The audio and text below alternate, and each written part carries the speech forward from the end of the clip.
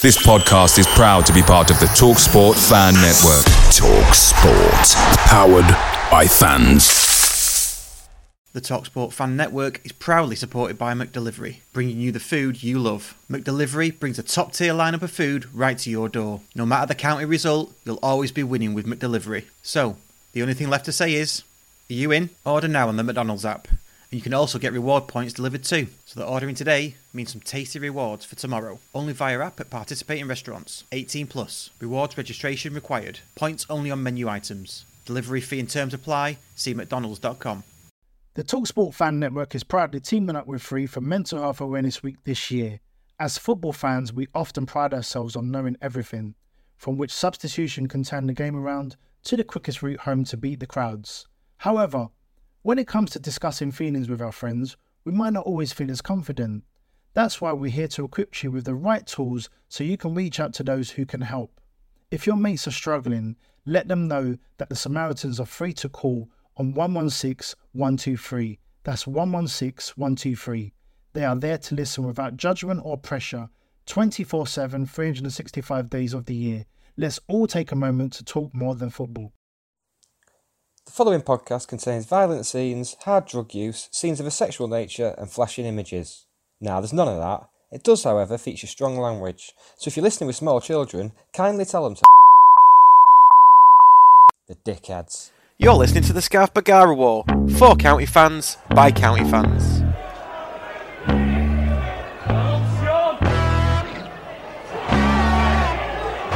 Somebody in the way, battling. Having got in way of the attempted clearance. Jim Gannon. Oh, great flick on by Alan Armstrong. Oh, what a beauty! Oh, what a beauty! I waited all my life for that! What a screamer! An absolute screamer! Ryan Potter, young Kenny, Kenny Senior, Ollie Mary, Jerry St Clair, Max and Paddy, your boys took one hell of a beating! One hell of a beating! Oh, Jimbo and Bolton got knocked out the cup by Stockport. What were that about? Hello, new fans, old fans, and everyone in between. Come one, come all, I say, innit. Welcome to the Scarf Bagara War, the podcast that toes the line between the sublime and the ridiculous. I'm Nick Lee, here with you for as long as it takes to cover the events of last night. Lock the doors. 6 years to get this platform, now they listen. Right, let's get into it. Johnson gets recognised everywhere he goes. Johnson. It's only Ross Johnson. How you doing, mate? Sam, you know the feeling, don't you? You must get recognised everywhere you go. Oh, it's a curse, mate, yeah. All over Castle Street, you won't believe it. Well, yeah, I mean, we've got Sam with us, back again at the podcast. You're going to become a regular, Sam, I'm pretty sure of that. We're going to talk about Bolton. We'll look ahead to Woking at the weekend. We've got to, but it's all about the Bolton game, and it's all about beating Bolton, who get battered everywhere they go, which is on the ticker at the bottom. Thanks to everyone for tuning in. Got quite a large number today for the very start of this, which I'm really excited about. Can see Ian's already online, Mike as well. James Somerset, I forget your real name, but yeah, James Somerset's joining us as well. Oh, we'll be talking about him later, so we'll... Oh, okay. I might tell you his real name then. Okay, do that. And Nick as well, Nick Hughes. So... great to see everybody. Let's run the titles and then we'll talk about what we're actually going to do and how we're going to do it, because we've got quite a good episode tonight. I mean, it's always good, but you know what I mean. This is the Scarf Bagara War, a Stockport County fan-created podcast, blog, YouTube live show and website. Find us at thescarfbagarawar.co.uk. For county fans, by county fans. Back it up again, let me begin. Yeah. So what we were going to do is we were going to watch the highlights of last night and then talk about it as we go along, and maybe even, I don't know, pause it. I don't know. Let's see how far we get. But I've got the highlights lined up. 10 minutes. So have you not? Did you go home and watch the rerun last night? I've not finished it yet. Yeah, I watched the. It's on iPlayer. It's 3 hours 1 minute. I don't know if you two saw that, and I literally watched the entire thing. I've just got extra time to do now. Yeah. Blimey. I think I'm on my second run through at the moment. But yeah. What are you looking for? Is it like watching a film many times just to see what you can miss the first time? You know that feeling of like, I don't know what you two are like, but if you watch like the county highlights on YouTube, like once I've watched them properly, I'll watch them again if it's like a good game that I'm interested in, and like skip through the opposition's goals. I just want to look at the good bit. But there was something about last night where it was like the fact that it just went so bad, so disastrously wrong at the start, made it that much better. So it was like I'm almost enjoying watching the first 5 minutes as much as the rest of the 90, because it kind of adds to the whole occasion. I'm sure we'll get into it, but yeah, just one of those gluttons for punishment, I guess. Yeah, no, we will get into it in a lot of depth. I think this is going to be called the Bolton Show. I'm pretty sure. So yeah, we've got as long as we need really to go through it. So, what do you want to do? How do you want to do it? I mean, we've literally got the highlights ready to go from the official YouTube channel of the FA Cup. So hopefully this won't get cut by YouTube, won't get cut by StreamYard for copyright or anything like that. So let's just play it and see if this. Well, firstly, let's see if it works. He's found Kachonga. And support from Apolline to his left, but Kachonga may go himself. He does, and he scored. The perfect start for Bolton Wanderers. So straight away, straight out of the traps, first goal. I mean, I don't know about you lads, but I was thinking. I mean, I got asked what my score prediction would be before the match, and I basically said I couldn't really call it either way, but I just hope we didn't embarrass ourselves on national telly, and as long as we didn't concede early and think all those cliches, I wasn't really bothered. And like we said last week, I'm not too bothered about going Rotherham away either, although I am going to go. So when this happened, I was just thinking, oh fuck a duck. What about you lads? That was it. It was just and the fact that most people weren't even in the ground yet as well. It's like proper full on first minute. It's like it was weird because it was like, I think it was like a minute and a half, and we'd actually, like, for that first minute, it was pretty much all in their half. And I think looking back there, Kachunga actually picks it up midway inside their half, and obviously I think the actual attempt at the end, Kitchen's got a toe out on it, and there's nothing Ross can do. But his left, but Kachunga may go himself. He does, and he scored. Just rewind it a bit.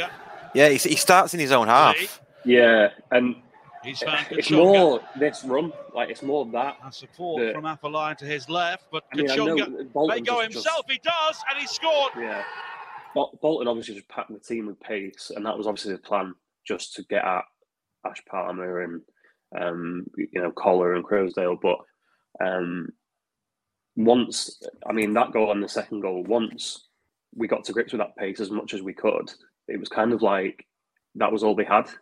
And it was almost like they kind of went, all right, well, they've worked that out, so now what do we do? And that first goal was literally just pace. Like, our downfall is just one speedy forward that just got through the entire team while we're on the front foot. And in the shot, if there's no deflection, then I'm pretty sure that's down the throat of Ethan Ross.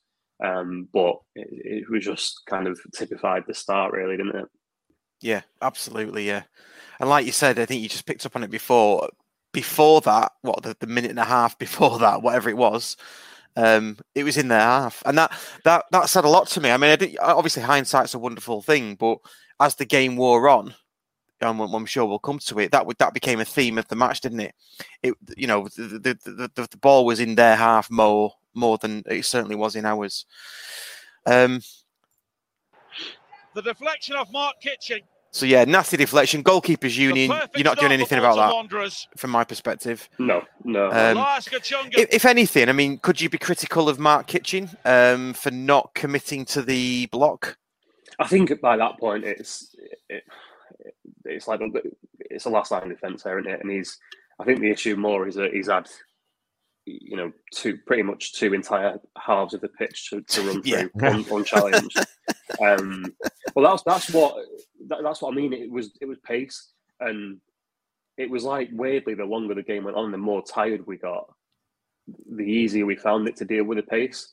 And the first kind of 5 minutes, I was just thinking like they're gonna just tear through us, literally just through using Kachunga and Isgrove and all these other really quick players. That they'll just sit back, let us have possession in front of the home crowd, and then just bang, bang, bang. And obviously the second one, similar in terms of the pace down the flank, obviously should never end up in the net. But yeah, like I say, after that, for me, it was like we somehow got to grips with it at half time, and then from there it was kind of Bolton's only real asset on the night. Yeah, it was absolutely. I can hear your voice is a bit hoarse. Sam, I'm picking that just up. A little bit, yeah. Mine is as well, and I think it's a theme as we look at these comments. HB, we think it's probably Harry Brookshaw. Is it good evening, gents? Voice still shot. Lower tier 6 was bouncing. I think everywhere was bouncing. To be honest, it was definitely bouncing up in upper tier 1, wasn't it, Nick? That's when you know it's a big game, when there's like pockets of different songs being started at the same time. Yeah, I love that. Yeah. Okay, so second goal then. I mean, and the cross is low. Oh, it's an own goal. It's just out of 2-0. nothing, innit? Out of nothing at all. Ash Palmer, the unlucky man. And there was no Bolton player anywhere near it. A horrible moment for the non-league side. I mean, yeah. The first thing is he's in a decent position for a centre half for the ball coming into the box, and it's just I think if he tried to do that clearance another 10 times, I think he wouldn't be able to slice it into the net the way he did. Yeah. On 9.9 of those times, like it was just. I don't even know how it's happened. I don't think he could say how it happened. I'm not sure what you two think, but like Ethan's kind of come out. He's diving for it, and where's the shout? Yeah. Which is going to be a recurring theme tonight. Where's the shout? I think. Yeah. Yeah, well, you say recurring. We're going to talk about it twice, aren't we? That's recurring. Yeah. I know it is, but that's the very definition of it. No, but you're inferring that it's going to be like lots and lots of times, not just twice. So don't get smart. Don't play bloody word games with me. I could go on somebody Radio 4 for this, mate. Because we're in with the BBC now, as we'll talk about. We are, yeah. We'll discuss that later. Yeah, I mean, I thought that Ross should have took more control of that. I think it's just a catalogue of errors. I mean, they both left it for each other. When Palmer did go to strike it, I thought he might have snatched at it.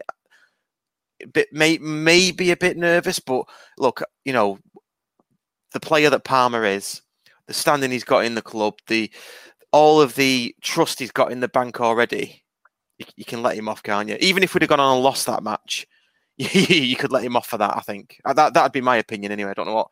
Yeah. What you guys think? And to be fair, like after that, he pretty much. I don't recall him making another mistake in the game. There might have been. I know, like last Saturday against Bromley, there was one or two misplaced passes early on from him. Yeah, but generally, he's. I think he's one of those players that like we saw in the Hartlepool playoff, when he makes a mistake, it's like one big mistake that leads to a goal, and then no mistakes for another few months, but then another really big one that leads to a goal at an important time. Whereas there's some players that are like, as we've probably seen a little bit this season, that the mistakes come more regularly, whereas Palmer, like I say, it's like a once every so often, but when it does come, it's kind of a biggie. And that last, 5 minutes for that to be the second goal, I think I put it on Twitter at the time, just saying it's just a case now of, we're on live TV, don't let it turn into 5-6, 7-0 or whatever. Yeah. Because again, like not just the fact that it's 2-0 after 5 minutes, but just going back to it, like just the way the goals came about, I just thought we're going to push more and more. The fans are going to be expecting more and more intent from us, and the more we do that, the more Bolton are just going to get it to Kachunga and get it to Isgrove and get it to all those players and Bakayoko and all those quicker players, and just burst down the other end. It almost felt like in the first tie, like obviously it was Dave Challinger's first game, and it was like they didn't know what to expect. Their scouting of us at that time would have been from under Simon Rusk, and maybe a little bit of a Dover game with Dave Conlon in charge, but they would have taken most of their research from Simon Rusk's teams this season, and then we turned up to Bolton and played nothing like what those teams played. Good shout. Yeah, whereas, great shout. Last night it was. I was just thinking, we had the chance at Bolton for them to not know what they were dealing with, and they've kind of got to grips with us now, and they're happy that they know actually, these are actually coming at us now, and we know how to deal with it. And I was just thinking that's the way the game's going to go. But I mean, I know we'll touch on it as the county goals start going in, but I mentioned it a few times. It was Bolton. It was almost like Bolton were kind of going, no, we're going to be the worst defence. Like you're not doing our you're not doing our limelight. Like, we're going to be worse than you. Like, it was like for a League One side to be conceding the chances that they were, and I mentioned before we came on air. I watched the full replay last night, and even at 2-0 and even at 3-1, the amount of times they just passed it to County's midfielders or to County's forwards, or passed it out of play, or just lumped it to no one upfield. And it was almost like how you'd expect the non-league team to play, just get it out, just get the ball away from our defence. And then when it did come at them, it was, I mean, obviously they couldn't deal with Scott Quigley for most of the night, but it was just like they were trying to outdo how bad we'd started defensively. And I think that's what let us into the game. Because Alex Scott said in between full time and extra time, he said, don't go expecting the next half an hour to be played with the same intensity. And it just was. It just was, yeah. I mean, you said, didn't you, Ross? It was like a kids' game at points. Just everyone, everyone wants to go forward. Yeah, everyone wants to go back. It was like everybody wanted to go forward but couldn't be asked tracking back. And it was like basketball in the end. I mean, let's bring it back to the defensive errors then, and we'll concentrate on this bit because it's part of the highlights. I have turned the commentary down, so thanks to T for that recommendation. Really appreciate that. So, just a question then before we get onto the sort of the second defensive error, really, or the third, if you like. Do you think the defense is leaking too many goals, or that this defence is good enough and will become more consistent under DC? I've got my own opinion of that, but what do you think? It'll be right. It'll be all right. Everything's going to be all right, Russ. Everything's going to be all right. I'm going to be a spaceman. I'm going to be a spaceman. Yeah, I mean, we've conceded, 6 goals under Challoner in 3 games, and all 6 of them, for me, have been our doing.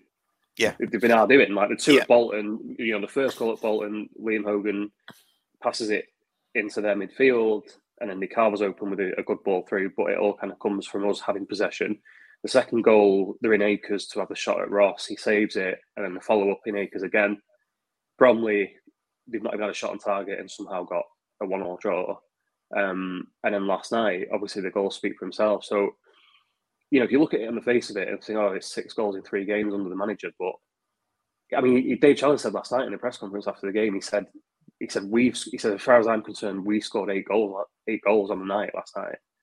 He said we're responsible for every single goal that went at both ends, and that's kind of, to me, that's encouraging, because if we're just getting carved open and by every team we come up against and conceding chances after chances, and then you kind of don't know where to start. But the fact that, for me, in the main, we're looking solid, and then we're having these individual mistakes, means that they can be pretty easily cut out.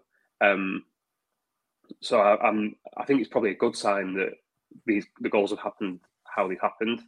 I mean, Dave Challoner, I know he didn't set the world alight as a player at a tough time for the club here, but for a centre half that's played countless games in the Football League, I don't think you can have a better person really to come onto the training ground and kind of show them what's what. And not forgetting as well, Clint Hill. I think he's left Hartlepool, hasn't he? That's going to boil some piss as well. Piss some boil. That's going to boil some piss as well. On the subject of Hartlepool, there was a nice little thread on their forum last night entitled BBC Two Tonight, and it's great. It's great as a timeline of the game. It's absolutely fantastic because it goes from fuck off Challoner, have some of that, you Judas, just to for fuck's sake. Yeah. Yeah, it's football, isn't it? And the stick when we were 2-0 down on Twitter from countless Hartlepool fans, but it's football, isn't it? And at the end of the day, they wouldn't be so pissed off if Challoner was a flop. It's a good sign for us, isn't it? If we'd gone and taken a manager that had done nothing and was relegation fodder, then no one's going to care. But the fact they're so open arms about it, it's clearly a good sign for us. It's like Curzon Ashton taking Rusk off us, and us just being like, fuck's sake. I'm all for it. The amount of I'm just glad it's us. The amount of piss boiling we've had over the years, from FC United. Our podcast account, when we got beat by FC United, just got an influx of dickheads tweeting us about, these United fans that weren't really United fans, and not FC United fans, sorry. So it's great that it's us. I'm all for it, definitely. This is for all the people who went to Workington and North Ferriby and Brackley. Absolutely. Okay, let's watch a bit more of the stream. So now Madden quickly on to Sarcevic. That one, Sarcevic one-on-one. I heard. I watched the Thogden. I contributed to the Thogden numbers today. And, they were pretty pissed off. They were pretty pissed off in their end that he Stonewall penalty that he got that. Well, sorry, they were pissed off about him obviously moving, but they were happy that he'd missed that one-on-one. What do you think about the penalty? Stonewall, innit? Yeah, he's not missing, is he? He's not missing there, and I think it was kind of the start of Ryan Rydell's evening, really, wasn't it? It was one penalty, 2 assists. Yeah, just no arguments really. It's I don't think I've not seen anyone at any stage say that it was a debatable penalty. So no. And it was even after the 2 goals, it was kind of all county really. So the goal at that time, I think it was 25 minutes in to make it 2-1, was just, it was like, you actually thinking, right, this is going to be 2-0 in no time. And obviously we kind of contrived to basically score a goal, but just unfortunately at the wrong end. Yeah, and I think that's probably the next bit of the highlights I'm hoping. I'm not hoping, but you know what I mean. So nice little penalty from Madden, tucked it away. That's a very composed penalty. With his Irish armband. Yeah, not good on well. So this one, long ball straight through. There is Kitching, the goalkeeper's nowhere. So 3-1, Bakayoko. Again, goalkeepers union. I'm saying goalkeeper's got to stay for me. Yeah. Which is what Kitchen's saying to him as well. Yeah, don't know what he's doing there, Ethan Ross. He's clearly not got a shout out of him. Restore their 2-goal lead. If Ethan stays where he is, it's Mark Kitchen plays that exact header. Yeah, and it goes into Ethan Ross's hands. Yeah, but then if you're gonna come, if you just if you're Nick, take Kitchen with you. Exactly. Just take it all. And part of me did think, when in the press box, I had the BBC stream up and I was kind of watching it back, and part of me trying to not just say, right, it's all Ethan Ross's fault and that's that. I was trying to look at the goal and thinking, what else could we have done? And kind of part of me thought, well, is Mark Kitchen not seeing this massive unit running towards him? But then even that, it's like, well, if you're Mark Kitchen and you've got the ball, you're moving backwards towards your own goal, even if you do see him, what else can you do? You can't head it back over your own head. you can't. You're looking at the goal. Like there's no possibly head it, away outside of the posts, but the speed that Bakayoko was going at, he got to the ball anyway. So even if it's outside the posts, you wouldn't bet against Bakayoko getting there anyway. So it's an Ethan Ross mistake. Ultimately, I think that's kind of the bottom line on that. Yeah, absolutely. Yeah, one thing noticeable about Bolton, some of their players were very, very quick, weren't they? I mean, I know we've got some quick players, like not as quick as South of Wales, I don't think any of them, or maybe on a par. But there was a time in the second half, and Madden had a right battle with that. Was it with number 5 all night? It just really well. But there was an element in the game in the second half, and maybe we'll see. I don't know, where we had a bit of right wing play. Madden found himself in a 1-on-1 chase with one of their lads, and Madden had about a 5-yard head start, and this lad still got to the ball before him. Yeah. So they did have a lot of fast players. So you're right, it's difficult for Kitchen that. I think for Kitchen, he's got one thing to do, and that's head it back to the goalkeeper. To me, that's it. Like I say, yeah, exactly. And like I say, if Ethan Ross stays at home and that header goes exactly as it did, it's straight to him. Like it's Ethan Ross picks it up, we go upfield, and it stays 2-1. So yeah, it's like I say, for me, it's ultimately it's an Ethan Ross mistake that it goes down as, and I don't really think Matt Kitchen can do anything differently than what he did. I'm not sure if anyone else picked it up after the third goal, if anyone else noticed it, but the Bolton players went to get the ball out the back of the goal and everything, congratulate the scorer, and they were all having a bit of an animated discussion as though they definitely weren't happy with how they were playing. Because even then, you were saying, weren't we, like, we can win this. We're literally at no point did I feel like, other than immediately after their second goal on 5 minutes, I didn't feel at any point like we were out of the game. No. Because their 3 goals have come from us.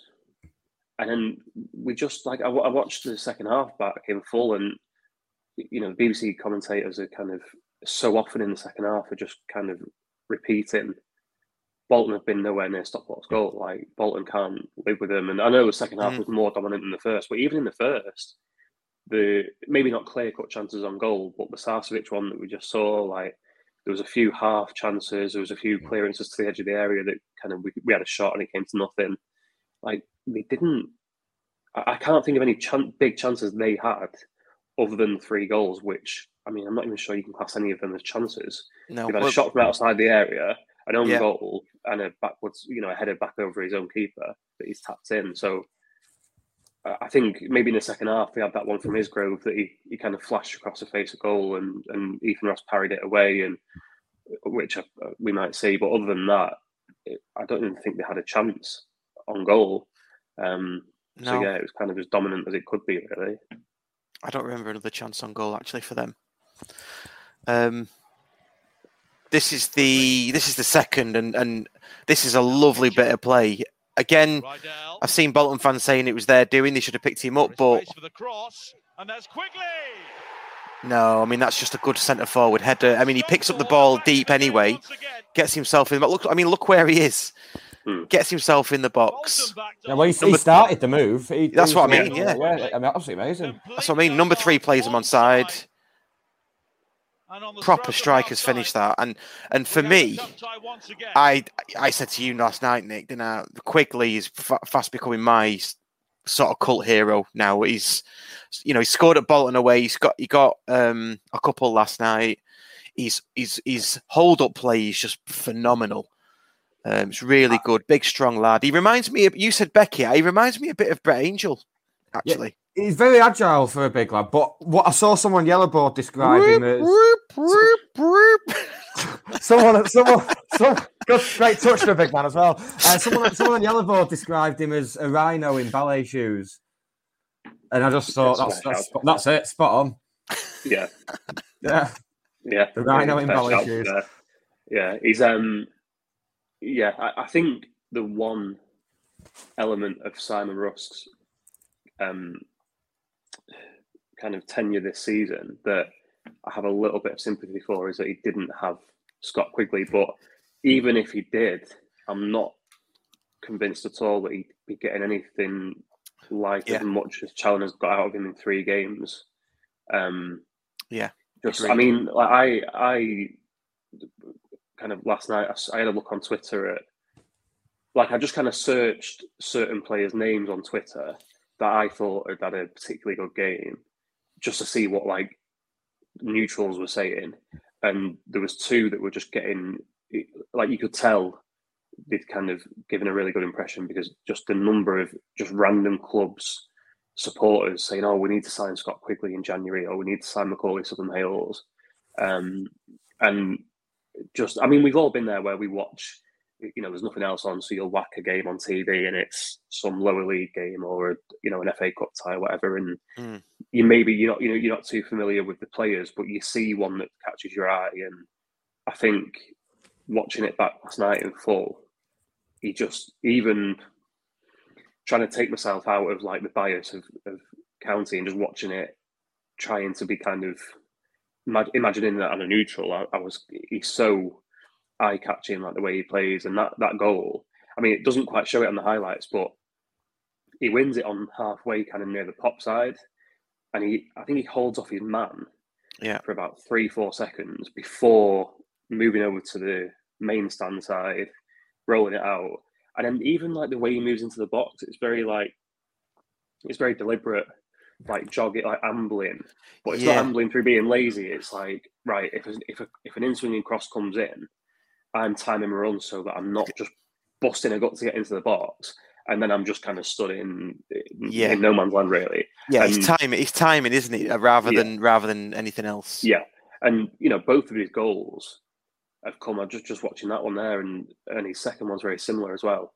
Both goals he scored, he's in between both centre backs on 2 occasions, and I just think they obviously couldn't live with him in terms of his hold-up play, but even his movement for a non-league striker, his movement to be outfoxing 2 League One centre halves, and even to the extent of they can see him, but they don't know where he's moving to or where he's going to be when the ball comes in. They don't know whether to stand off or get tight to him, or I don't think it would have made a difference even if he did know the way he was playing last night. But I just, you watch that and kind of think he's not, he's kind of so far beyond the National League striker. Yeah. So we're kind of lucky to have him, I think. I mean, that's generally it for me. We've got to while we talk about this, we've consistently got to remind ourselves that we played against a League One team here. We went behind. We gifted them the goals, but we went behind 2 goals down on 2 separate occasions to a League One team, and still came back and did the business. It was just that, and that's why. I mean, we'll come to the third one. In fact, I'm not going to say what I'm going to say, because the third one's coming up soon. So we all lost our shit, I'm sure. Another comment. Waggy M's says Quigley's hold-up play was superb all night. I think it's been superb since he sort of got himself established in the team. Obviously, I didn't see him against Southend that much with his hold-up play. He was trying to get into the position to get some hold-up play, wasn't he? The only thing he was holding up was his bloody hamstring. Sort this, lads. He had a frustrating day at Notts County, where we got beat 2-1, and looked on that day. I mean, I know he was coming back to fitness, but he looked. You kind of wouldn't think it's the same person that played last night. But you've got to remember as well, like the way we were playing at that time, he's probably thinking, who am I holding up? Who am I holding the ball up for? Yeah. Like he was holding the ball up, and then there was no one within kind of 10, 15 yards of him, either side. So I think Dave Challoner certainly has got getting the best out of him, not just in goals, but link up play and bringing others into play as well, and connecting with the midfield, and connecting with Madden as well. Yeah, absolutely. Philip Platt says, "What's wrong with Rooney? Not that he was missed. I don't think he was missed, to be honest. And I know that's give Dave Challoner a headache now. He picked up a knock against Bromley, didn't he? Yeah, so he said, I asked Dave Chalner last night, and he said, I'll just reel it off for whoever it is that asked. He said, so he came off on Saturday with a knock. He had to have an injection on Monday, and he's then had to have 48 hours of rest and then a day of recovery. We'll assess him on Friday, and the advice we've been given is that he will be okay after this treatment, but if not, we'll have to have a look at how he's going to feel long term. So, so he was injured, but Right. I think Sarcevic coming into the team and not playing without Rooney. I know we've kind of probably not seen the best of Sarcevic yet, but I think we saw a lot more out of him on and off the ball without Rooney in the team, because I think you kind of playing two very similar players positionally wise when they're both in the team. And the fact that Rooney had to miss out last night, it kind of gave Sarcevic that role to be like bombing on and obviously getting that chance that he missed in the first half. And I think, you don't want to say it because obviously we'd prefer to have John Rooney fully fit, but I think Sarcevic playing in a county lineup that doesn't include John Rooney will probably be more beneficial to County than trying to shoehorn them both into the same side. Yeah, definitely. Just before we carry on, we've got a little transition just for journalists, and I wanted to play it before I forgot. Should have played it right at the start. So okay if I do it now?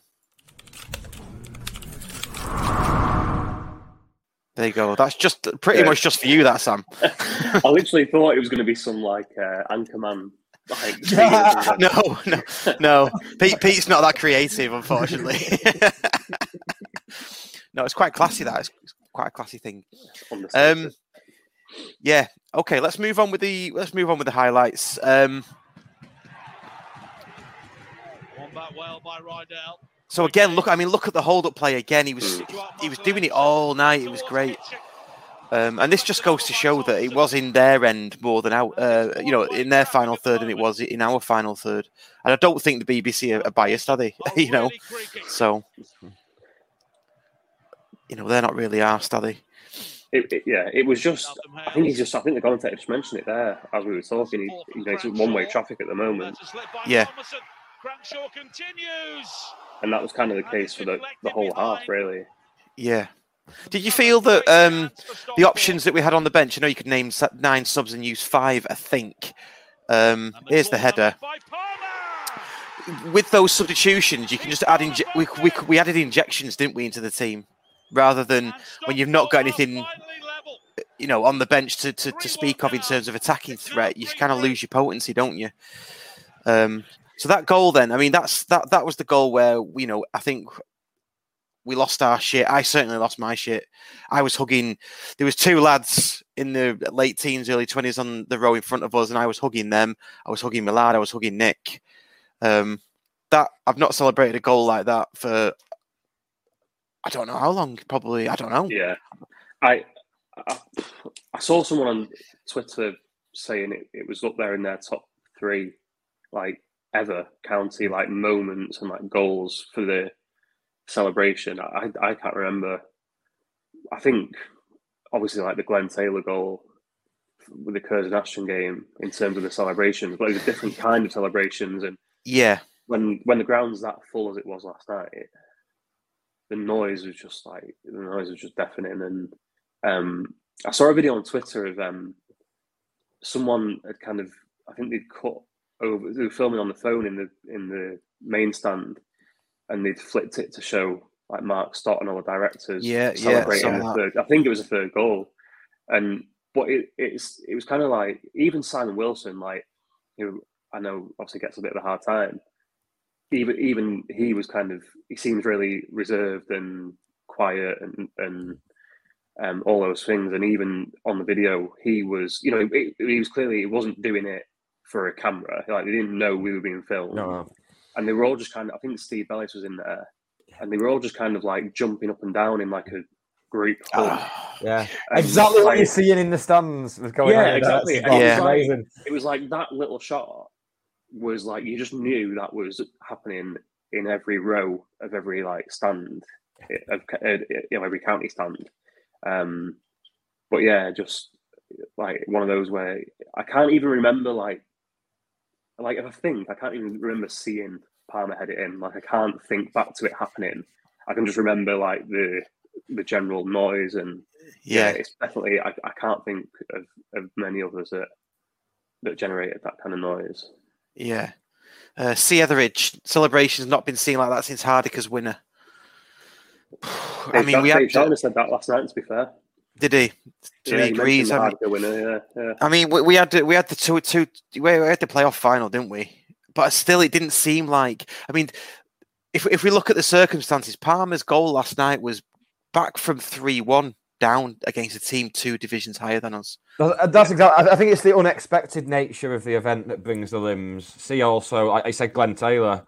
It was the fact that all hope was gone, and it's that's what elevates. Same with like when you think of like the West Ham and Southampton Cup games. And what have you, same thing there. Yeah, but you know the Glenn Taylor one. I'm chalking the Glenn Taylor one off because yes, it was great, but that didn't happen in front of us. It wasn't a goal that happened in front of our very eyes. But via the wonders of modern technology, we were living it, and it was a goal. It was a goal just as important as any of the ones we scored. It was still pivotal to us. As Lim's moments go, it's up there. Right. I think. So importance, and it was pivotal. Yeah, absolutely. But it didn't happen in front of your eyes, and that takes away some. You didn't see it as it actually happened.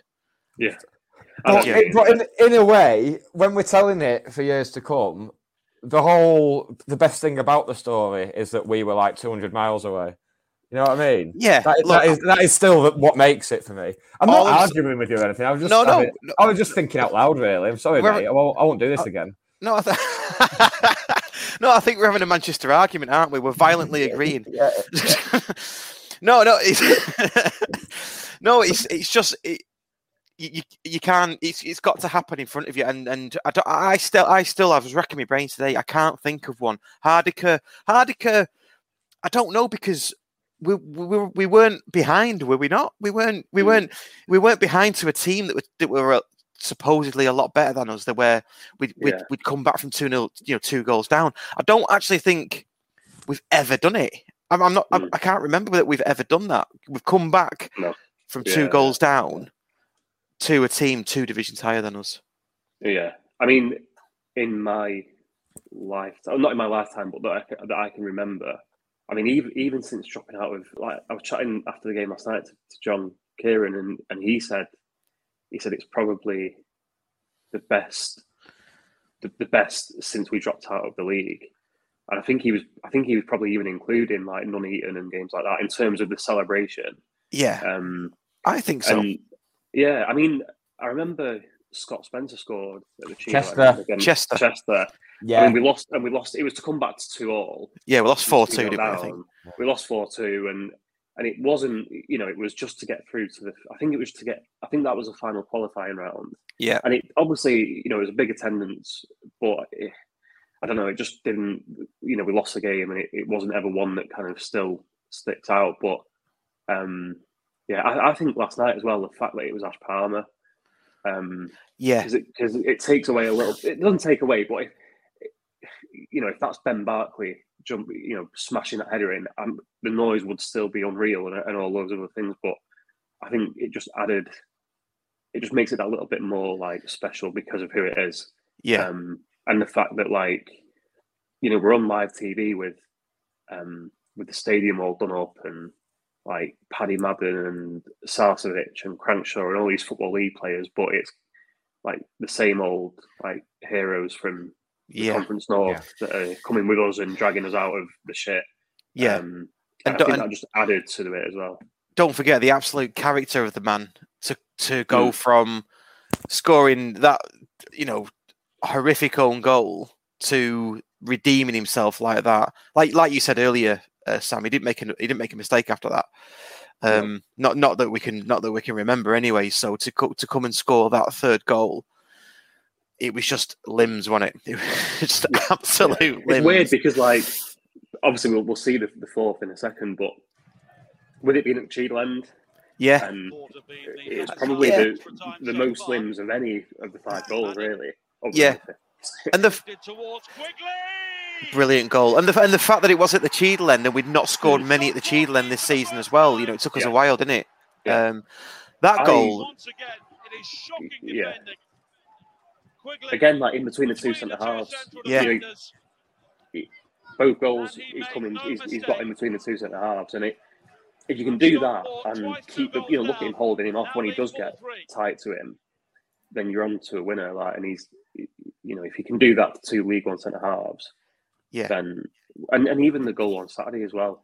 Like he showed that he's not just like a battering ram. He brought it down on the edge of the area and just kind of cut inside his man, put him on the floor, and then even with the goal in front of him, has just slotted it into the corner and sat the keeper down. And it's like it is that kind of finesse. Even what a goal! Not my words. The words of Sam Byrne on commentary. Yeah. I thought it was brilliant. Even the goal at Bolton. It looks like he's just picked up a lazy pass and slotted it in, but when you watch it back, his touches to get around the defender in the first game. I mean, he's had two touches. He's had the first one to take him round the man, second one to set it, and then slot it under the keeper. And I think every goal he scored for us, it has just been like his ability, his quality, rather than. I know it was a mistake for the first goal at Bolton, but he's then still had quite a bit to do. Yeah. Oh yeah. And every goal has been his making rather than just a mistake or a tap in or whatever. It's been a real kind of goal of quality each time. Yeah. No, it has, and that's. I mean, everything you're saying is the reasons why he's becoming fast. My one of my favourite players, and Viva Scott Quigley, as far as I'm concerned. Just on that goal that we just saw, that reminded me of. Do you remember Anthony Elding against Hartlepool? Was he to make it 3-0? Or was it? Yeah. Remember that one? I think that's quite a similar goal. Yeah, I remember watching that in the Cheadle end, and I was like, "Why is everyone celebrating like it's not gone in?" Because I think it like clips the crossbar and just kind of it bounces down, and it's like, but it was just. I remember thinking. They've given the goal just because he's celebrating. Like 66 all over again. Yeah. But yeah, I know what you mean. That kind of little dinked finish. But again, like I mentioned, it's come from a brilliant through ball by Madden, but it's come from Quigley getting in between the defenders. And Santos is. I think he struggled a bit as the night went on, but. He's a big unit and he's a big League One centre half, and he just kind of Quigley just kind of bullied him really. So for him to do that to a League One side, hopefully there's a lot more to come through in this season. Yeah, another player we've not mentioned yet, because he'll be coming off shortly in the highlights, but Southern Hales. I thought he was one of the players who went backwards the most under us, but last night was exactly what. It was quality, absolute. Up until the second he went off, he just never stopped running. Absolutely immense. Yeah, I was quite frustrated with him under Simon Russ this season because I just thought he could be. This is a fifth goal, I think. Yeah, it is. Yeah, it's forward towards Crankshaw. He can finish it here, and he does. Hello, you. Don't forget all our content is available in one place on the Fan Hub app, where we're the official content creators for County. Predict lineups, check in at games, and access fan content to increase your fan rating and earn rewards. Introduce friends to earn fan shares, and more importantly, we can prove conclusively who's got the best fans, if that's the kind of thing you're into. To join the fastest growing community of proper fans, visit fan-hub.com.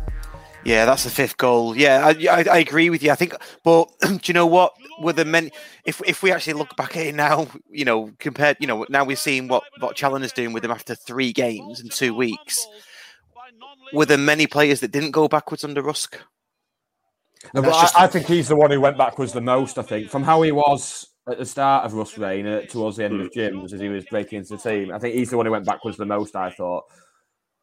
But he was so direct last night. It just caused him no end of problems. I think was it 2 yellow cards he got him into as well.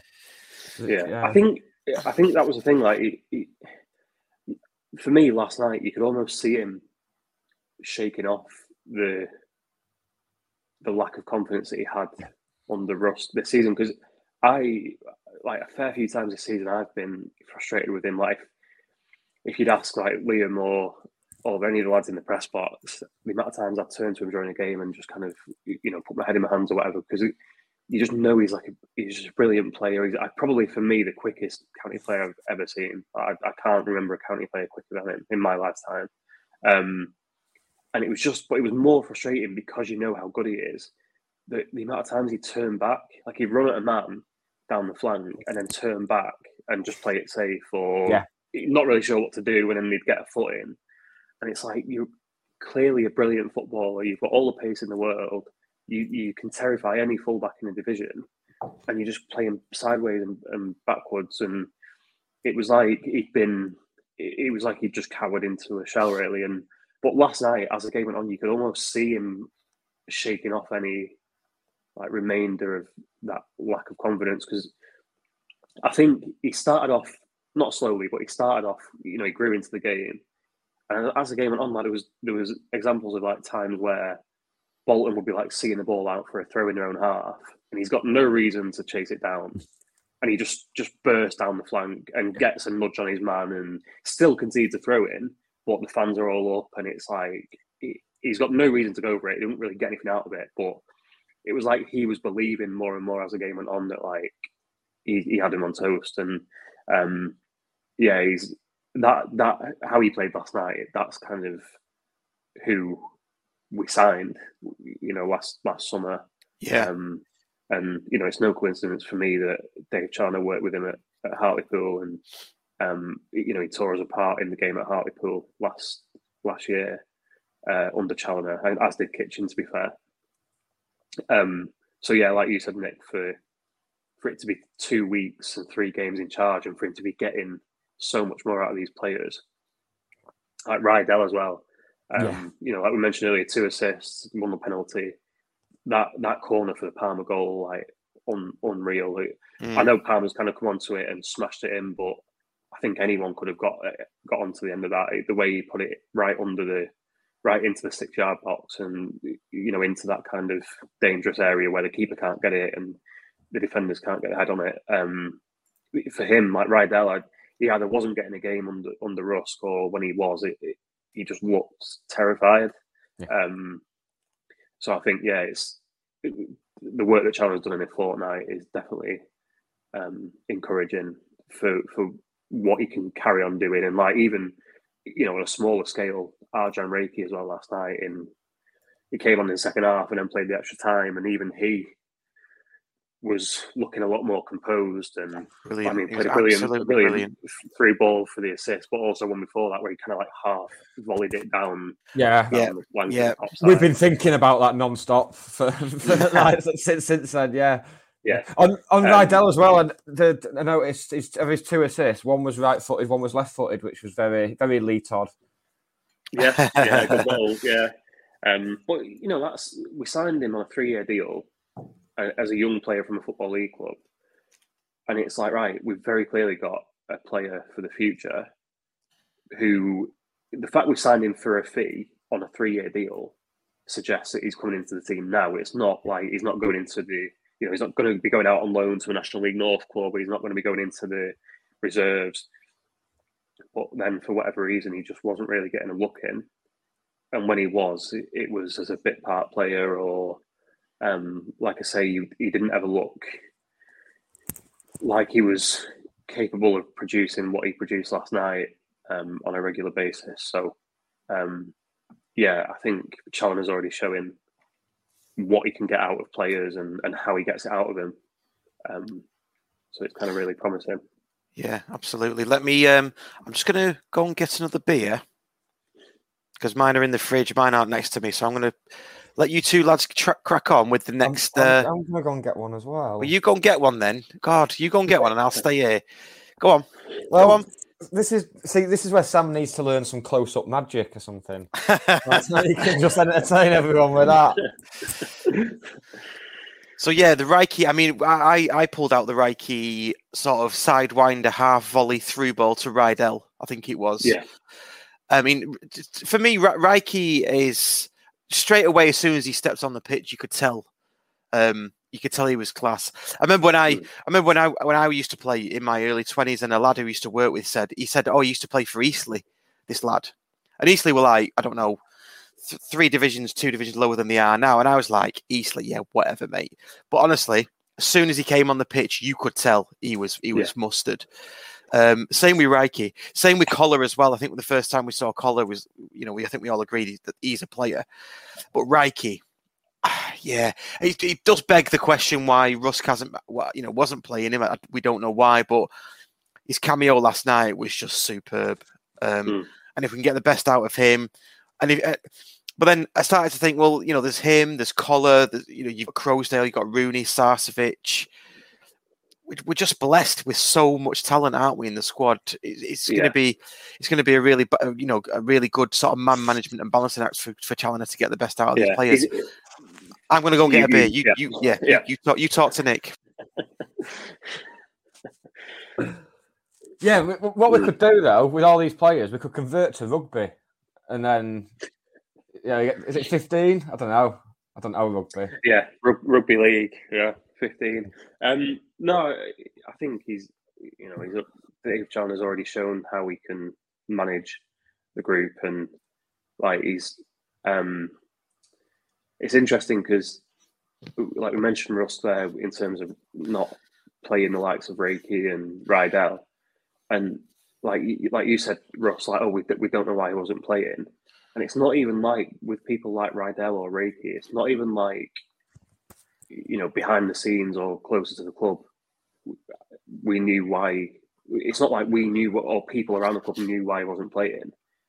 Everything was just so kind of close to the chest, and it was so kind of, I don't want to say paranoid, but just so cagey about everything, and it wasn't like the questions weren't being asked of why aren't these players getting minutes. And I'm actually kind of, so far Dave Challoner's just been an absolute dream to work with from a media point of view, because like last night after the game, I ran through with him a few individuals, and I was almost expecting the answers we'd get under Rusk, which was, we're seeing how he is, or we're assessing him, and we'll see on the day, and not really passing any real comment, or even if it wasn't about injury, even if it was just, commenting on someone's performance on the day, it would always come back to but I'm more interested in the team performance, and it was just never, it was just always very non-committal. And Dave Challoner, I mean, I ran through with him Rooney, Reiki, Collar, and he's just so open with, and it was interesting because I asked him about Reiki and Will Fish on Monday, and he came out with that thing that I put online about they both need to be, I can't remember how he phrased it, but he was basically saying they both need to be standing up and saying, I can do what you need me to do. Yeah, saw that. Yeah. And it was, it wasn't a case of anyone putting words in his mouth. He knew what he was saying, and he knows why he's saying it. And like last night, I asked him about Will Collar, and he praised him, said how well he played, and I said, oh yeah, but the thing is, he's a bit safe, and he needs to be, with all the ability that he's got, he needs to be playing forwards. And it's like, you're just listening to him thinking, this isn't someone digging out a player. Like, he's literally, you listen to him thinking, he knows exactly what he's doing. Like, he knows exactly why he's saying what he's saying. And it's not just a case of him coming out and just slamming someone. Yeah. He's literally, there's thought behind it, and he knows that it's almost like he knows already what kind of reaction he wants from different players. And right, I can say this about Arjan to kind of get a reaction out of him, whereas someone else, I might need to speak with them privately and big them up in public. And it's just like, it's almost like it is like having a proper man manager in charge again. You've just said the two words that I've been thinking about for the past 30 seconds, which is, it's that man management, isn't it? And giving them, it's almost like you're giving the players confidence without actually you don't have to say to them, do you? You're a really good player. I think to give them confidence, you can do it in sort of second-hand, third-hand ways. And the comment there that we've got in just for the podcast audio listeners, confidence was missing with Reiki and Collar especially. Fantastic footballers now playing with their tails up. That's Joe Inglesford. So that it just plays into what you were just saying there. Is that it's the intricacies, isn't it, of the man management, and it's so important. It's so important, and maybe Rusk didn't have that. I mean, I don't want to talk about too much about the old manager, but yeah, it looks like in 2 weeks we've had challenge 2-3 weeks now. 2 weeks, He's in 3 games. He's got the man management nailed down. He's undone 9 months of damage in the space of 2 or 3 weeks. It's just amazing. Like I say, he just. It's not. This isn't saying that we're going to win every game and everything's going to be amazing for the rest of time. But it's like the thing that we had with Jim, where it was like even when things did go wrong on any given day, like you just had confidence that there was a bigger picture plan in place, and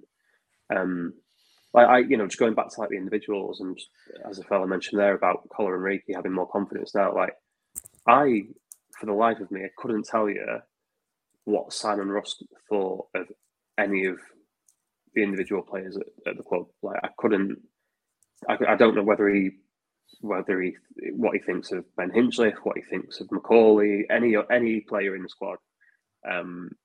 I just didn't.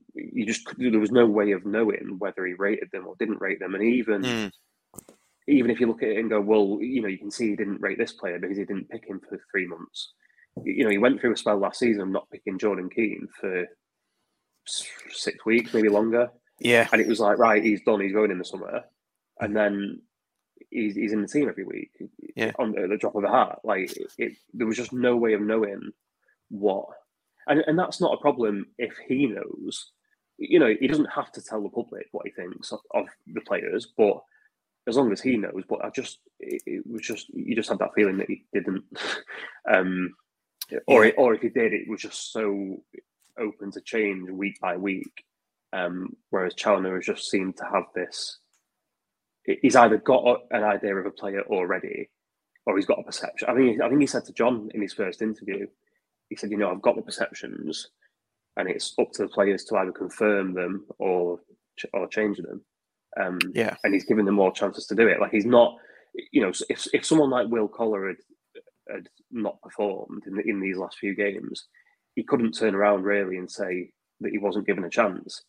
As it happens, Collar's done really well, and I thought he was brilliant last night. But they're all being given chances to either fail or succeed under him.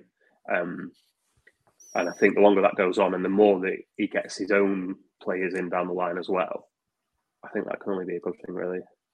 Yeah, absolutely. We've got some comments in about Rusk and whether he was the worst manager we've ever had.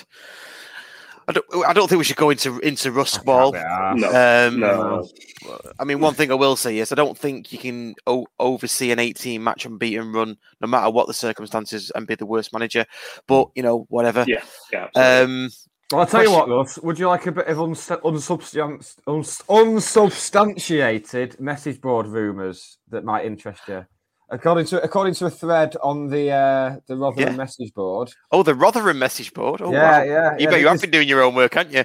Well, no, this is from a friend of the podcast, Ben Walker, who sent this, so I can't take credit. But there's a thread, according to a thread on the Rotherham board, the game's being moved to Friday night on police advice. Oh, right. So yeah, nothing official yet, but that's what people in Rotherham are saying, and they know their stuff because they've got an internet connection. So can't be lying. They've got an internet connection and an electronic device. So fully expect the game to be on Sunday afternoon. Can we just sort of segue? I mean, we'll come back to county in a minute, but can we just segue onto commentators and this? I'm probably going to do this every single year, and I make no apology for it. But commentators and the non-league. This lack of homework that they do with the matches that they're commentating on, and I tweeted it the other day, didn't I, Nick? That was it. Mark Pugash I love that, Pugash. Yeah. I know you love it, but it's not his name. So if you ever meet him, I know it's not. Like, oh, are you Mark Pugash? Pugash. How old are you? Oh, I know, but I got into a conversation on Twitter about like level pegging. Urban Dictionary and Profanosaurus. It was amazing. Anyway, Mark Pugash. So funny. But he said something that really wound me up in the Solihull Wigan match. That was it. That the Solihull players wouldn't be used to, because they're non-league, they wouldn't be used to playing on the telly. That's what he said. The games aren't filmed. It's not, but the BT Sport as well as like the major thing. And I just thought, what? It was even worse than that because he actually said they're not used to playing in front of cameras, which narrows it down even more. It makes it sound like the Solihull players are going to come out like cavemen. Like, oh, what's that camera? Yeah. No, me no play. Me no play. Yeah, it does get under my skin when if people do, criticise commentators commentating on lower league or FA Cup football involving lower league teams or non-league teams, and you get people going, oh well, just be thankful that we're on TV or we're getting the airtime. Like, no, it's the job. They're getting paid to commentate on the game on the two teams that are playing. It's not. They have the internet, like John Kieran, for as long as I've been doing this role, he has like a full dossier documentation on every team we play and every single player and where they've played and when we were in the Conference North, like what the day jobs were for all of them, just everything. And like half of it, I don't even know where he found it, but. I'm sure he had his sources. Yeah, it's the job to, it's not an impossible task. They're commentating on two professional football teams. Yeah, it's all the information's out there. Like, or get yourself on social media and ask a few fans, and it's not impossible. And it just they could make it a lot less patronising and a lot less cringeworthy very easily. So to be fair, I thought, I don't know what you two thought, but on the replay last night, I thought Martin Keown was all right. He's not normally a fan of him, the time. Yeah, he'd obviously taken the time to, at least know who he was talking about, and even if he didn't have the most in-depth knowledge on certain players, he'd just pass his opinion on what he thought of their performance. Or and he's got the insight to back it up because he's played at, won the Premier League. He's played at the highest level. So stuff like that, I thought it was pretty good. And like I say, they could make it a lot less patronising, very easily. But decide not to. With a bit of thingy. Yeah, last night the commentator mentioned our new stand. I mean, I'll let him off with that one though because of the cladding and that. I'll let him off on that because it basically isn't. And look at it basically is a new stand, isn't it? New seats, right? New inside. It is right, but Nick, right? All they've got to do, seriously, is email one of us.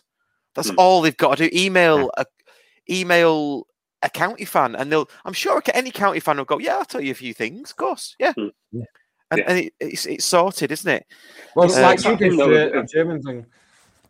Yeah, but the Germans. Yeah, I just going to say, Sam, I don't know if you know, but for West Ham last season, it was on German telly, and the German commentator who was commentating on it, live, wanted to chat with me, and we had an hour on the phone where he was asking me all the different things about county and what he should say and what he shouldn't say. You can't. That's what he did. No. Yeah, and like going back to the thing about the Cheadle end, the commentator has obviously he's no one's made him mention the Cheadle end being new or old. He's taken it upon himself to mention it. So if you're going to do that, get it right, or don't mention it. Just leave it. If you're not sure, just leave it because no one's going to go, oh, the commentary was really good last night. They mentioned the Cheadle end. Like, it's not.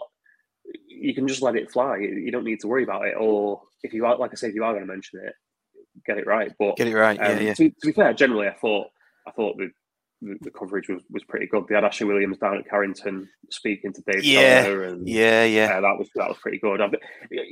Alex Scott and Dion Dublin, they clearly didn't know too much about County. You leave Alex Scott alone. I agree. But, I've already been defending her to my missus all day. So she's not a home wrecker. I'm right there with you. PJRC. Alex Scott is an excellent presenter, isn't she, Nick? She is, yeah. I noticed with Alex Scott and Dion Dublin, though, because I watched it back early this morning, it was very much P.T. Barnum, wasn't it, with them two? Yeah. Saying generic statements that mean quite a lot. You could have for anybody, any club, which can't really argue with that. Do you reckon Dion Dublin went in the main stand and was like, "Oh, stairs up to the boardroom"? Need to move the toilet. The toilet should be there. Oh, love it. While we're on the TV coverage, I thought I'd share the story of how friend of the podcast Will Howells, aka James Somerset, watched the game because he was actually at a gig last night. So he recorded it and muted all his notifications and everything, and then watched it fresh. Oh, I saw that. Yeah. So we got to the stage where I was at home buzzing because I couldn't sleep last night, and I was lying in bed thinking, I wonder where Will's up to on the game now. It's like you know when your mate starts watching like Breaking Bad or whatever, and you say, "Oh, where are you up to?" And he's like, "Oh, he's just got into business with Gus Fring," and you're like, "Oh, fucking yeah!" That's what I was like when Will was watching it. He's like, "Oh, Palmer." Yeah, I saw a tweet pop up saying, or I think I'd seen something online where he said about watching the whole thing and turning off social media notifications before the game and not kind of speaking to anyone that would know about the result. And but I literally like to be a County fan and to watch your team go 2-0 down for 5 minutes, but knowing that you've got the like if he said to me last night, after 5 minutes, I can tell you right now what the final score is going to be. I'd probably have to take it because I'd still want to enjoy the moment, but I don't think I could sit there knowing I've got the ability to know what the final result is, watching my team 2-0 down, because I'd just be sat there thinking, I'm going to watch my team get beat 7-0 here and and just sort of wasted an evening. But I mean, I literally can't watch a film without looking up the plot on Wikipedia before the film's ended to see how it ends. Because I've just literally got that. Yeah, I've just literally not. Wow. I mean, not if I went and sat in the cinema. Like I'm not sat in the cinema watching James Bond, looking up what happens at the end. But if there's a film on a TV or something, and like my girlfriend's watching it or whatever, I'll be like, he dies. I want to know. Yeah. Oh, by the way, he dies in a minute. Or won't bother watching it, love. Yeah, but. If for Will to be able to watch it and get through it and have the willpower, no pun intended. I wouldn't be able to do that. So fair play to him. Yes. What's he? Oh yeah, I've just seen a comment coming from Left Bollock. Oh, do you know what?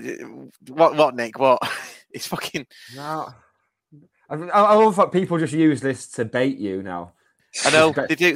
It's Ryan Left Bollock. Russ Johnson hasn't replied to my screenshots all day. Do you know what he does to me and Dave Philbin? He sends us screenshots of tweets that we've already clearly seen.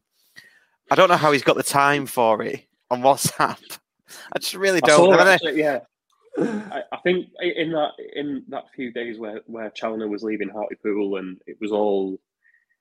No one was sure for a while how it was going to turn out. I remember I put something on Twitter about him being County's first choice, and it was all still moving ahead, blah blah blah. And I think I saw something in the replies where Ryan had I think he'd screenshotted my article and sent it to one of his mates, and his mate had just replied like, "You've just fucking tagged me in it on Twitter." Send me the tweet. I know. He was never. Do you know what? I basically piggybacked him through the whole of IT at school. So he's loving that he's getting a mention right now. By the way, did he piggyback you through sex education?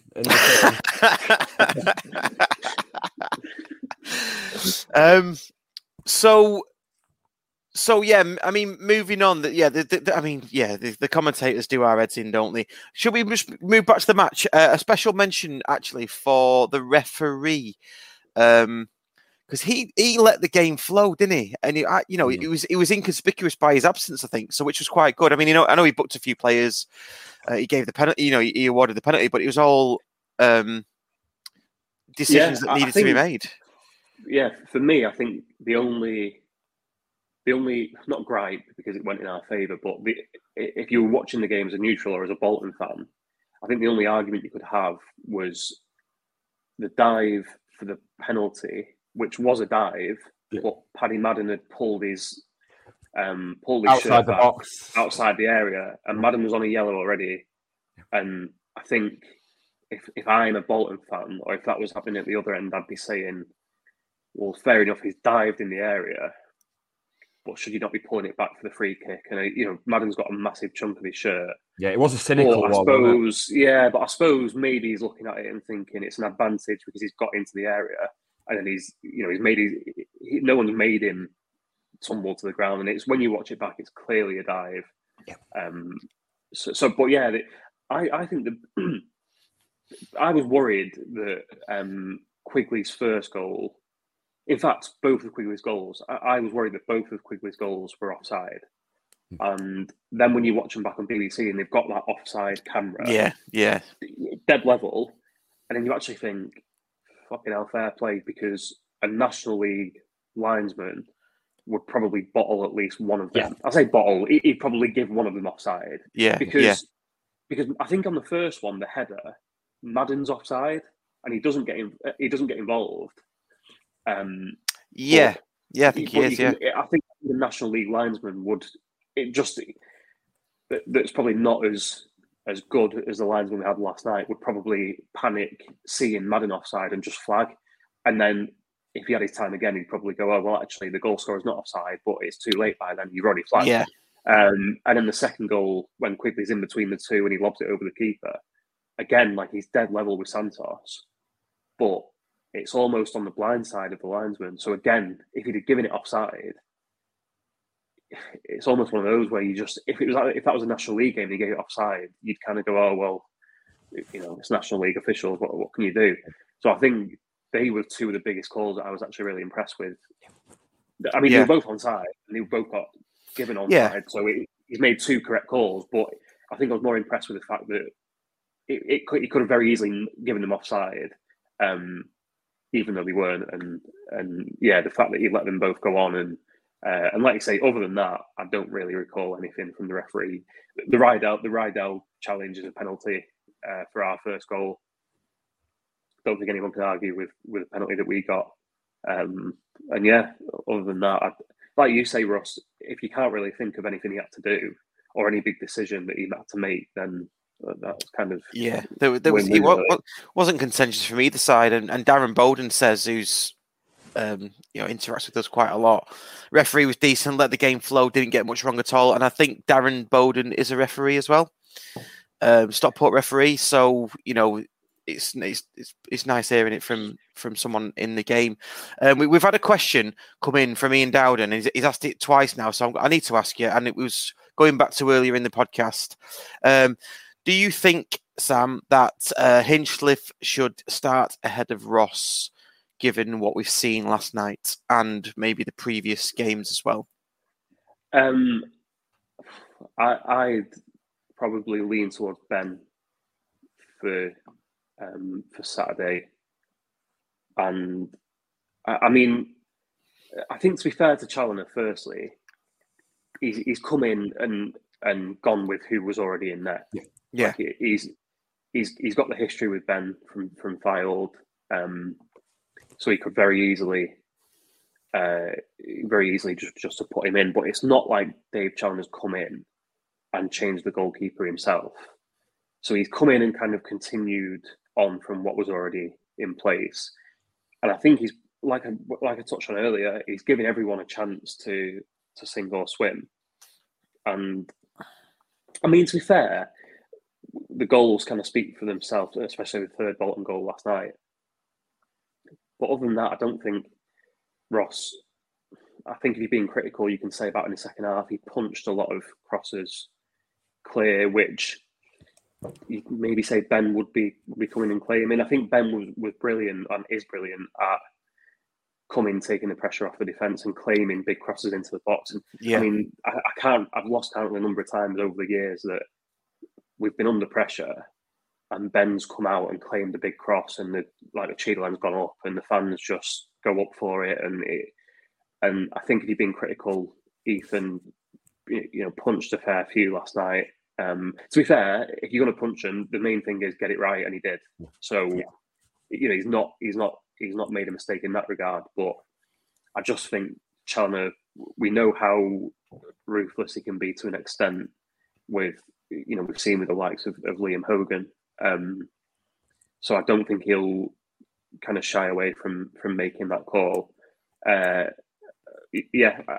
still maintain though. I know Ethan Ross has had a couple of nervy moments in the last few weeks, but I still maintain that we've now got two goalkeepers who could conceivably be the number one, and I don't think one of them coming back in is the end of the other. Like I think both of them are still at any time they could come into the team, and like Simon Rusk had mentioned when he dropped Ben a few weeks ago. It's not the end of Ben. Like it's not like Ben's on the bench now for the rest of the season and then he leaves the club at the end of the season and that's that. He said it is just a competition for places and you can. To be fair, it was. I believed him at the time because I did genuinely think, and I still do, that it wasn't, like I say, it wasn't a case of one keeper coming in and that's the end of it for the other one. And even if that happens on Saturday and Ben comes back in, like I say, I'm still fully of the belief that they'll both get games this season. You'd like to think that one will come in and keep hold of the shirt because that means we've got a consistent keeper for the rest of the season. But there is scope for either of them to do a job. But for me, I'd be leaning towards Ben this weekend. And I just don't think he particularly did enough to warrant being dropped in the first place. I think the Halifax game, Matty Wobson had the low free kick that beat him. He probably should have done better with. And I think that's probably one thing that Ben would say himself is he is susceptible to those efforts from distance, especially the lower ones that kind of skid off the surface. But, we're talking about non-league goalkeepers, however good they are at this level, which they are, they're not going to be Edison or Allison. So, so for me, I'd be leaning towards Ben. I don't think Ben warranted being dropped by the former manager in the first place. Yeah. And I think this weekend would be a good time to do it because I'd expect that there'll be a few changes in the team anyway because of how tired they'll be from Wednesday night. So you can kind of incorporate it into one of several changes, if you see what I mean. But I mean, I don't know that'll happen. For all I know, it may well be Ethan Ross that continues.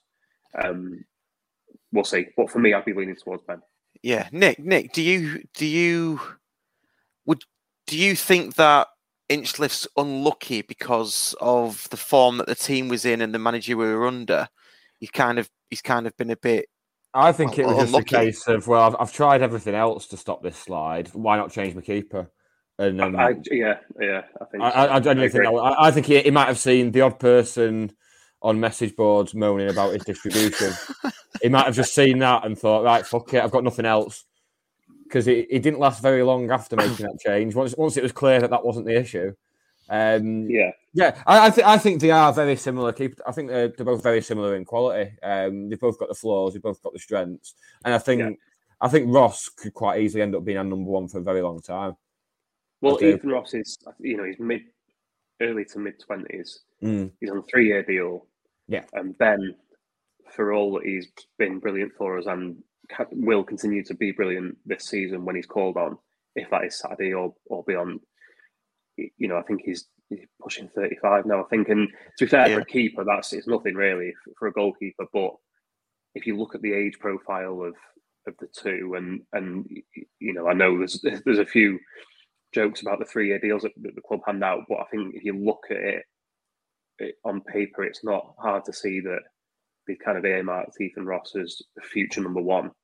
I just don't think at this time, like I say, I just don't think it had to be now.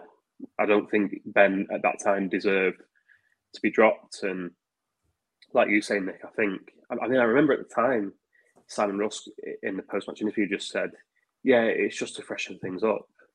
Like, you're changing your goalkeeper. You're not having like a spring clean. Like, you're changing one of the most important positions on the pitch because we just need see what happens.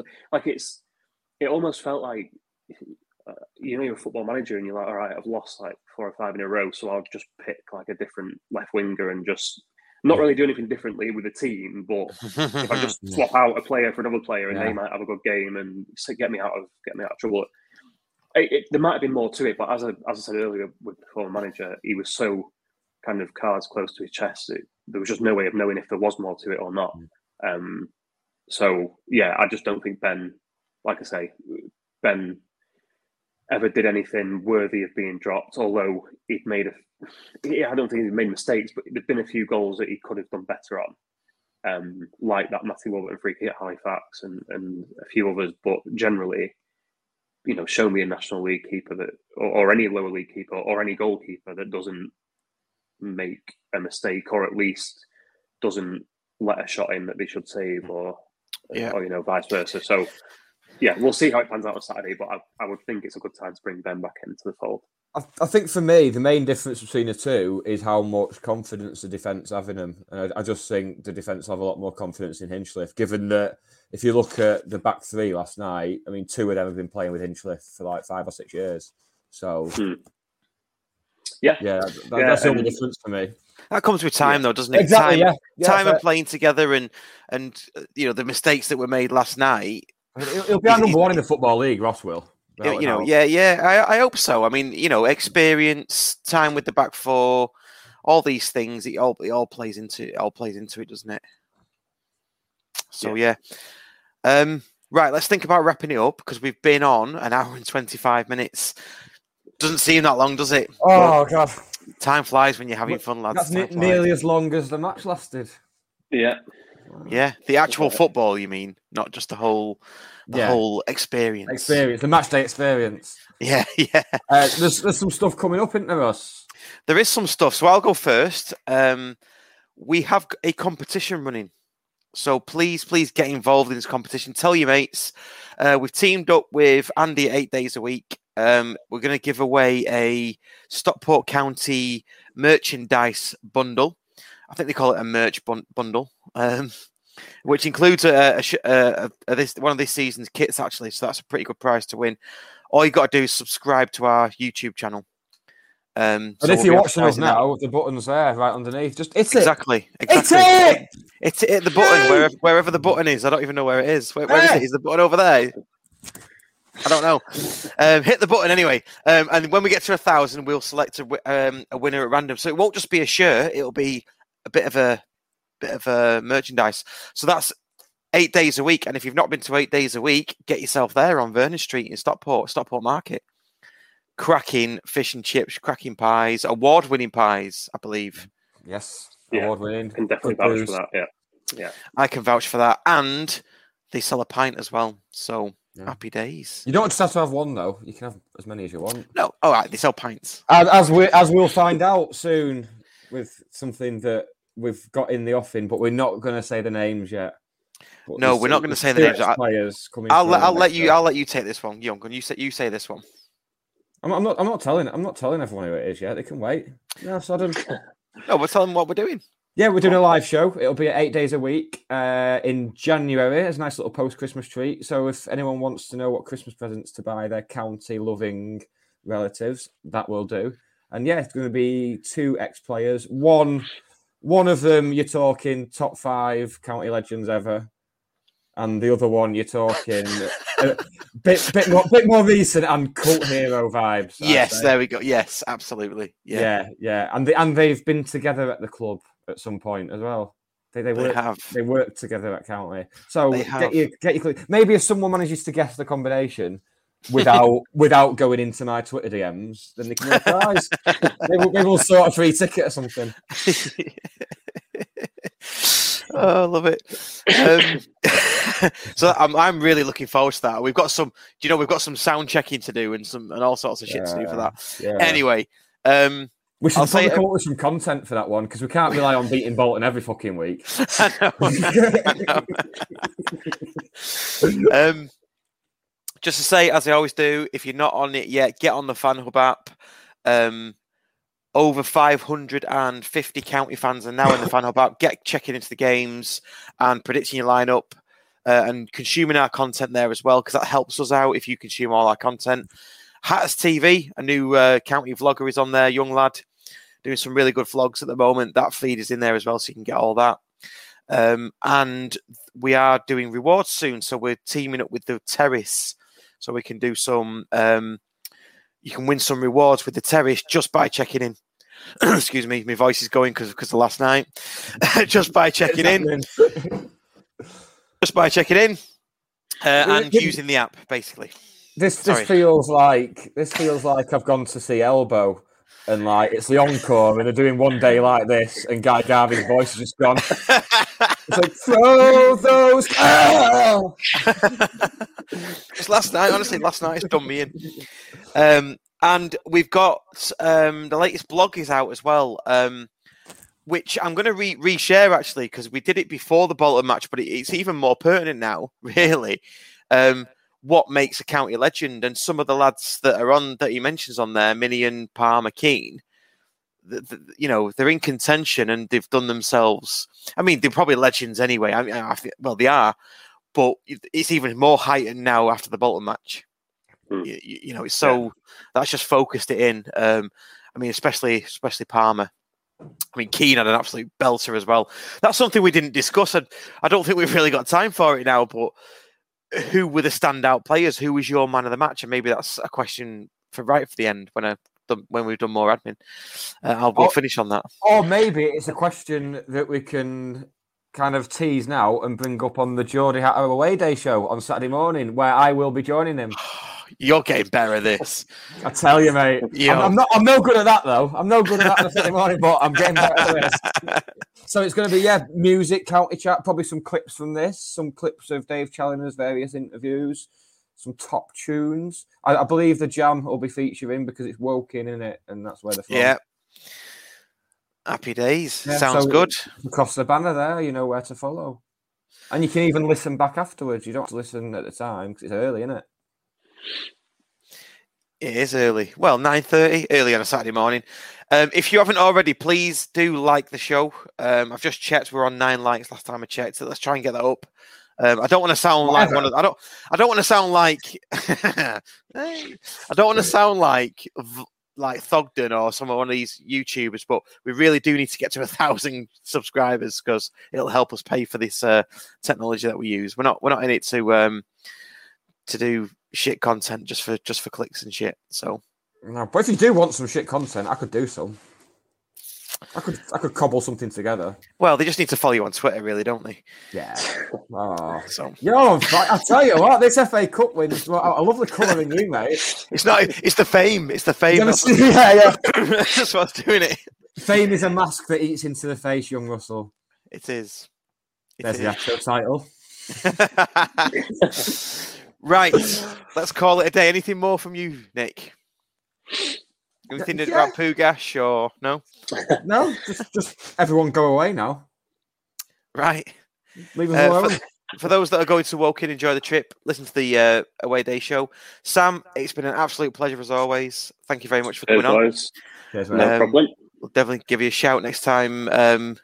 We will. Next time we beat a League One club, which would be about 2 fucking weeks. No, I didn't really know where that sentence was going. Just next time we'll get you on. Interestingly enough, actually, just before we go, and before we ask you the last question, we have contacted Nihal as well. I'm not going to say his surname. I still need to practice it. But Nihal from BBC Radio 1, he's agreed to come on, so we will get him on in the coming weeks. That'll be good fun. Yeah, brilliant. Last thing, Who was your man of the match for last night, Sam? Pick the bones of that. Ryan Crowsdale. Nicholas? Quiggers. The big Quigs. Quiggers. I'm going for Quigley as well. But if it was Football Manager, Quigley would be 10. I reckon the rest would be 9. And They're all my men of the match. And you know who the real winner was last night? Go on, Ross. It was a real winner last night. No! Tell it, you dickhead! Weirdo. Right, let's end it there. Let's end it there. Bye. Cheers.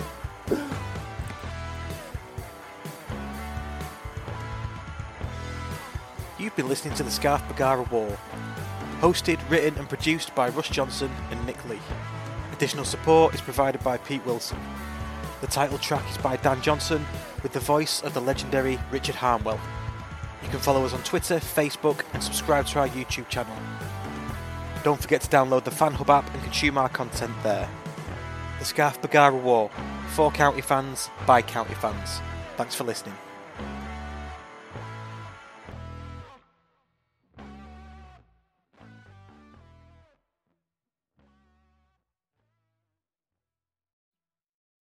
The TalkSport Fan Network is proudly teaming up with 3 for Mental Health Awareness Week this year. Beyond the pitch, beyond the results, we're here to connect fans, getting them to embrace the highs and lows of supporting your club, because we're not just fans, we're a team. With 2 in 3 football fans having struggled with their mental health, we understand that life off the pitch can present its own challenges. That's why we're committed to ensuring you have the tools to stay connected with your friends and fellow supporters. Take a moment to connect with your mates. A simple text or an open conversation can make a world of difference. And if they don't respond right away, don't hesitate to follow up. Let's all take a moment to talk more than football. It's the 90th minute. All your mates around. You've got your McNugget share boxes ready to go. Your mates already got booked for double dipping and you steal the last nugget, snatching all 3 points. Perfect. Order McDelivery now on the McDonald's app. You in? At participating restaurants. 18 plus. Serving times, delivery fee and terms apply. See mcdonalds.com.